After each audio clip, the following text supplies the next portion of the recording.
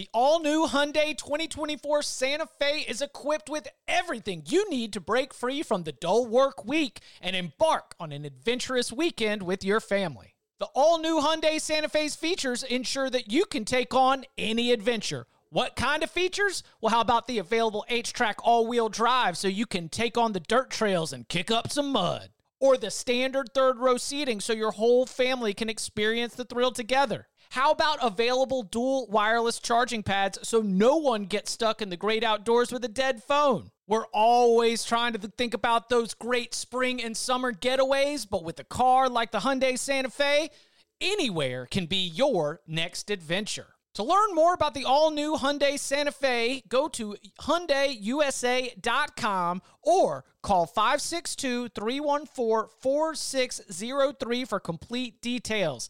Learn more about the all-new Hyundai Santa Fe at HyundaiUSA.com or call 562-314-4603 for complete details.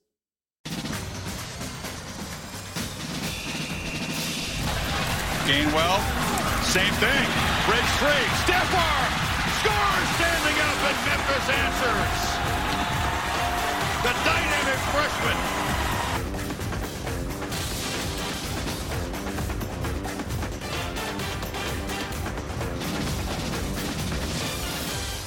Back here on the Hurry Up Hot Seat Countdown, and we have turned to number 22. It is the Memphis Tigers, and it is time to call to the floor David Cobb once again checking in on the Hurry Up Hot Seat. David, the Memphis Tigers have a new head coach as Ryan Silverfield comes in and takes over for Mike Norvell. That kind of decision, I think, represents both what that staff has been able to build, the revitalization of that Memphis program.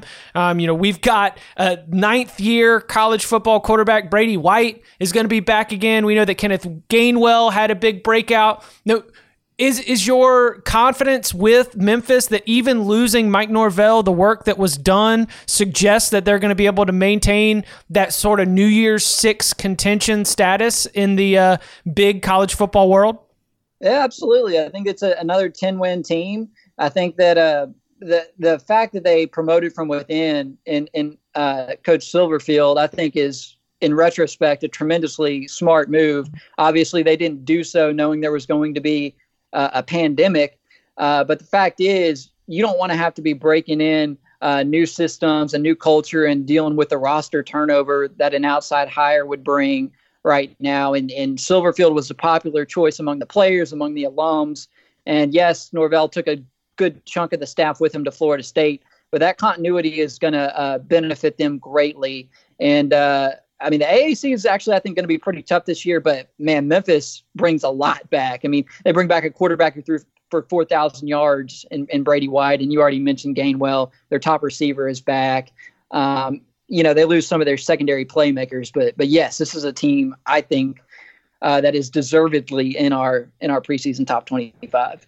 So if we're talking about Memphis in our preseason top 25, they're a group of 5 team. Obviously, there can't be many slip-ups on their schedule. So what is the expectation? Like when you talk about them in this ranking, are you expecting an 11-1 kind of year? Is 12-0 in the cards? Is 9-3 totally unacceptable? What are your level of expectations for this Memphis team, given what it has coming back?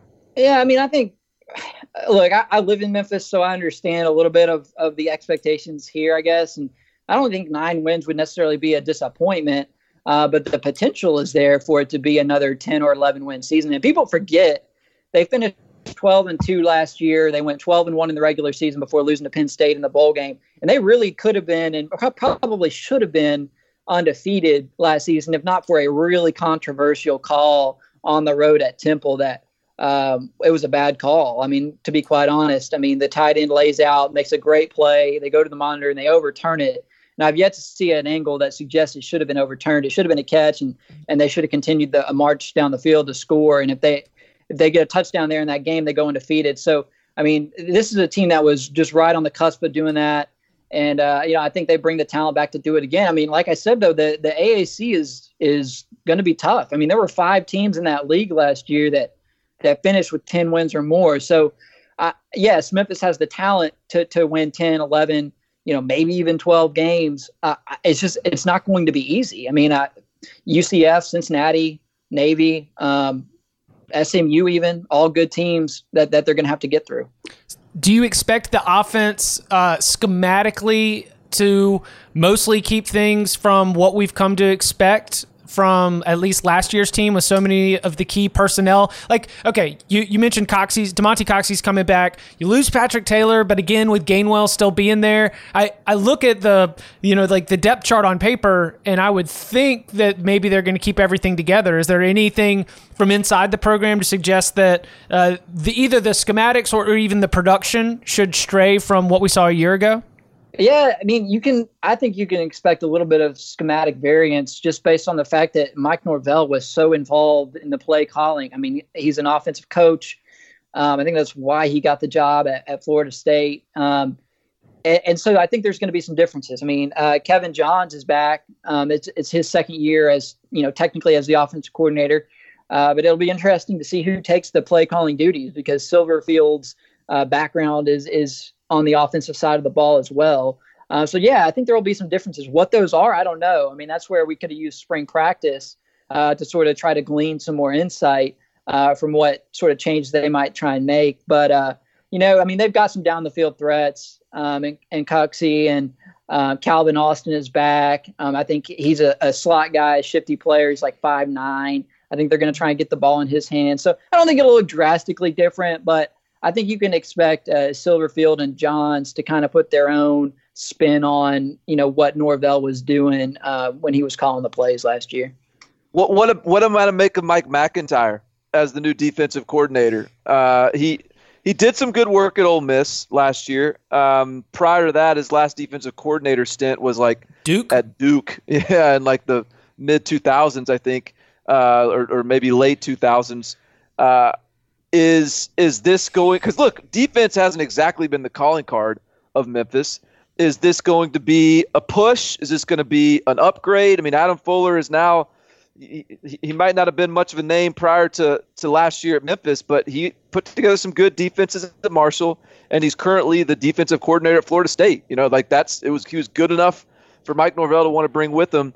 So do you see this as being a net positive, a push? Where does the Mike McIntyre effect come into this? I think it's a great hire. I mean, the fact is he did a really good job at Ole Miss, and had Matt Luke been retained at Ole Miss, it would have been a no-brainer to bring McIntyre back, given the improvements that the Ole Miss defense had last season. So Memphis sort of benefits from the transition at Ole Miss because McIntyre's on the market. They get him, and not only the defensive acumen.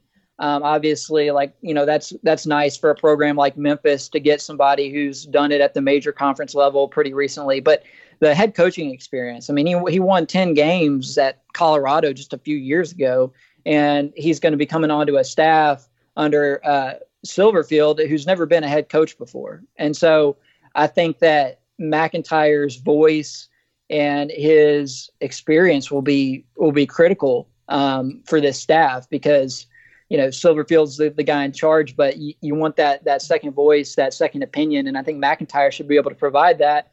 And I think the defense will be a lot better. He's got a lot to work with. There's 8 starters back by my calculation on that defense, and they weren't very good against the run last season, but I think they'll be better with McIntyre at the helm. How the last year you mentioned the Penn State game, and certainly that was one of the games where the defense, especially against the run, wasn't fantastic. They were able to win a lot of high scoring games. Where do you see Memphis if on one side the first challenge for the Memphis program is to become one of the top tier among the group of 5? I believe that they've done that. Do you think, especially being there close, How big of the gap do you think it is before we're talking about Memphis like a top 25 team every year? Like if the path is a Boise State, where you're at the top of your group and then you're just sort of everybody's penciling you in to the top 25, just almost not even thinking about it. I don't think Memphis is working on that status yet. How far do you think they are from being one of those teams and one of those programs that we consider not just within this, small 3, 4, 5 season era, but really in a bigger picture that we acknowledge as one of the top programs at the Group of 5 level? Yeah, I think it'll take an increase in their recruiting acumen, because Norvell had some really good luck with JUCO guys and with transfers, and that can backfire if you get too reliant upon that for talent. And they for the AAC, they've recruited fine. I mean, they're in the top third. Their last several classes are in the AAC, but if they're going to take that Boise path, I mean, they need to start getting some 4-star guys to campus. And the good news is that they're in a region of the country that produces plenty of those types of players. The bad news is that the competition is incredibly stiff, because you have about 7 SEC schools within a 3.5-hour drive, roughly. So, I mean, I think Silverfield is going to be critical that he continue to pick and choose the spots wisely from the JUCO ranks, and not get too reliant on that. That was something that Mike Norvell did a really good job of walking that line and hit on a lot of those guys. And, but I think the next step towards maybe taking that leap that you're talking about, Chip, is to get a couple of 4-star guys, get a couple of guys that are considering Arkansas or Ole Miss or Mississippi State to commit to Memphis and come to Memphis and ball out at Memphis. And I think if Silverfield can get that to start to happen, then all of a sudden this is not just a window. This is something that's sustained. He is David Cobb, and you have been relieved from the Hurry Up Hot Seat. Thank you very much. His story on the Memphis Tigers is available on CBSSports.com. Go and check it out. David, thank you very much. Thanks, guys.